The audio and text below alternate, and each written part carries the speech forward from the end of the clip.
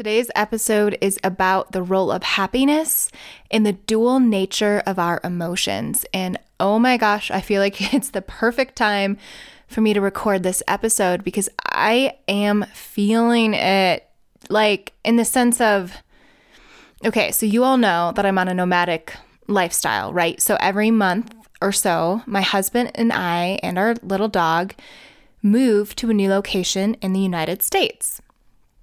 And it's a lot of fun, but it also is a lot of work. And from the emotional aspect, there are high highs and low lows. And today, in trying to record this episode, I am just in a little bit of an emotional tizzy because it seems like no matter what I do, there's always some like background noise. So I apologize if this doesn't sound that, crisp and clear. It's as good as it's gonna get in this location. And as I noticed my frustration creep in, I realized, you know what? That's just what it is. Like that feeling is there. And yes, a lot of the ways I'm thinking are causing it. But right now, the feeling's already within me. And I'm just going to let myself have the feeling, not try to make myself have to feel better, and just let it flow through me. And I found it to be quite relieving, honestly. And I hope that's what today's episode brings you all as well, because really bottom line, today's episode is that life is 50-50, and that includes our emotional experience. And I'll explain more on why that's the case as I'm making my argument for why the goal of life is not the role or to be happy all the time. And I'm going to talk about what the role of happiness is instead. And really, all of this is to give you a chance to stop trying to control emotions through our actions in order to try to be successful or to feel better, and instead give ourselves some relief in the immediate, whatever emotion that we're feeling. And so I'm going to start off by talking about why happiness is not the goal. I'm really going to plead my case here. And I don't want you to just, take these thoughts as your own without testing them out first, because I believe so strongly that the role of happiness is not its role is not like our goal. We're not meant to be happy all of the time. And yet we're in a society that tells us you should be happy. And if you're not happy, that must mean something's wrong. And I am so sick and tired of this being the doctrine that's out there, because it makes us feel like crap for not feeling good. And so we just layer on feeling crappy on top of our already crappy, maybe emotional state for that day. And we make it worse. We compound the emotional down. And so today's episode, I am arguing that the goal is not happiness. That is not why we're here. We're not here to be happy. I truly believe that. And I'd love for you to experiment with some of the ideas I'm presenting today. So here's why I believe we are not meant to be happy all of the time. I believe it because we live in duality. There are ups and downs, hot and cold, right and wrong, left and right, north and south, day and night. Everything has its opposition. You have water fall from the sky, water evaporate up into the sky, become the clouds again. Like we're in this cyclical place, but it's a place of duality. You go to sleep, you wake up. You are born, then you die. We are in duality. And so why would emotions be any different? There is no reason. Now, it's because the human experience is in this life of duality, because we've collapsed ourselves into this single life in this time, in this space to be human. And in this human world, we have opposition. We're a land of contradiction. We're a land of duality. Our emotions play that part too. So you have emotions that feel good and you have emotions that feel bad. And yet here we are often telling ourselves and others, or hearing from others, that we're meant to be happy. And then we're feeling mad or bad at ourselves or shameful that we can't just feel better. Would you ever think, oh no, I feel hot. I should always feel cold all the time. What's wrong with me for always being so hot? Like, maybe that's not the best example, but we don't look at being hot and assume we're meant to be cold. And we don't try to get out of hot in order to be cold because cold is better. No, we realize there's hot and there's cold, and that's all a part of it. Now, we might want to adjust the shower temperature to something that is pleasing to us or is correct for us in the moment, but it's not because we see hot as wrong or cold as better. We just see that there's both those options out there, and we allow for that to happen. What if we took the same approach with our emotions? What if we saw that there were highs and there were lows? There were emotions that feel good and there were emotions that feel bad. And that was just a part of it. That was just what it is to experience life. Imagine what that would be like.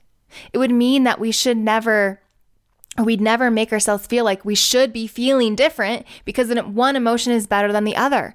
And it means that the role of happiness is that it is just another emotion in our emotional experience. Now, I want to qualify this here because I believe we have the egoic emotions, which are the human condition emotions, the highs and the lows, the ups and the downs, and those emotions come in and they go out. And I view happiness is often, in the way we describe it, there. But if we if we go beyond this human experience and connect with the infinite wisdom that we are, the soul that we each are, and we take that soul and we take on its perspective, then we're no longer in duality. We're in oneness. We're in all that is. And from that perspective of the soul, it's not duality. It's not up and down, left or right. It's one. It's the great I am. It's this energetic essence that is whole. And from that perspective and that viewpoint, there is a quality that is a peace. Some people use the word content. Others say peace. Some say fullness. Some say wholeness. Some might even use the word happiness. But it isn't the same type of happiness as the human happiness. And often when people talk about happiness, they're not talking about that deep nature of who we are. That joyous or content or peaceful aspect of the soul. So on the one hand, or the one focal point focused in on the soul view, there's that oneness, and that's what it is constantly. It's like a gentle hum beneath everything. It's the pulse that we all live within. But when we factor in the idea that we have an ego and that we're in this human world and we've collapsed into this time and space and this physical reality, and part of that is these emotional qualities, then happiness just becomes another emotion. And we can use it. We can use it to help us make decisions if we want, but it doesn't mean that the goal is to always be happy. Think about how hard it would be to know what you want if you just felt good all the time. It would ruin the discernment that the emotions can give you. And so emotions in the highs and the lows are so crucial to humanity, to our human experience. They make us human in so many ways. And so the goal is not to be happy all the time. So then what is the goal? From my perspective, the goal is fullness. It's fulfillment. It's living a life that brings you joy, but not because joy is better, but because you as a human are able to experience the richness of emotion. And I have found there is a benefit to my anger or to my sadness or to my overwhelm. Like there is wisdom in every emotion. I don't see joy from a human perspective as better than another emotion. It's just a different emotion with different wisdom to give us. Would I rather feel good than bad? Absolutely. But that doesn't mean that I believe I'm supposed to feel good all the time, because I do not believe that that is the goal. So if the goal is not to be happy all of the time, and instead to be fulfilled, what does it mean to be fulfilled? Well, that's for every one of us to define for ourselves. Ask yourself that question. What does fulfillment look like or mean to you? For me, it means growing. It means always expanding beyond my current reality, my current point of contact. And so this brings us to the next point for today, which is, what is the role or point of goals? Because if we're not here to be happy, and often people use goals because it makes them feel successful and they believe when they're successful, they're happy. And so they set these goals for the sake to accomplish something, to then decide that through those actions and what they've accomplished that they're happy. But if we're saying that that's not the goal or the point of life, then why would somebody set a goal in the first place? Well, because I find setting goals to help spur my fulfillment. And here's what I mean by that. I want you to picture a pie. And half the pie is really good tasting, delicious. And the other half is pretty crappy. It's not good at all. And that's the pie that you're given. And each of us are given this pie. Half of it's happy and half of it's crappy. We each are served this full pie. Happy and crappy, both there, equal 50-50. Now, you can live a life with that pie that you got, and that's fine. You can live from that place and just enjoy the pie you have, the happies and the crappies within it, and find comfort and ease in your life and live what some might call a quiet life. And many do that, and there's nothing wrong with that. For me, I don't find that fulfilling. I want to push the boundaries.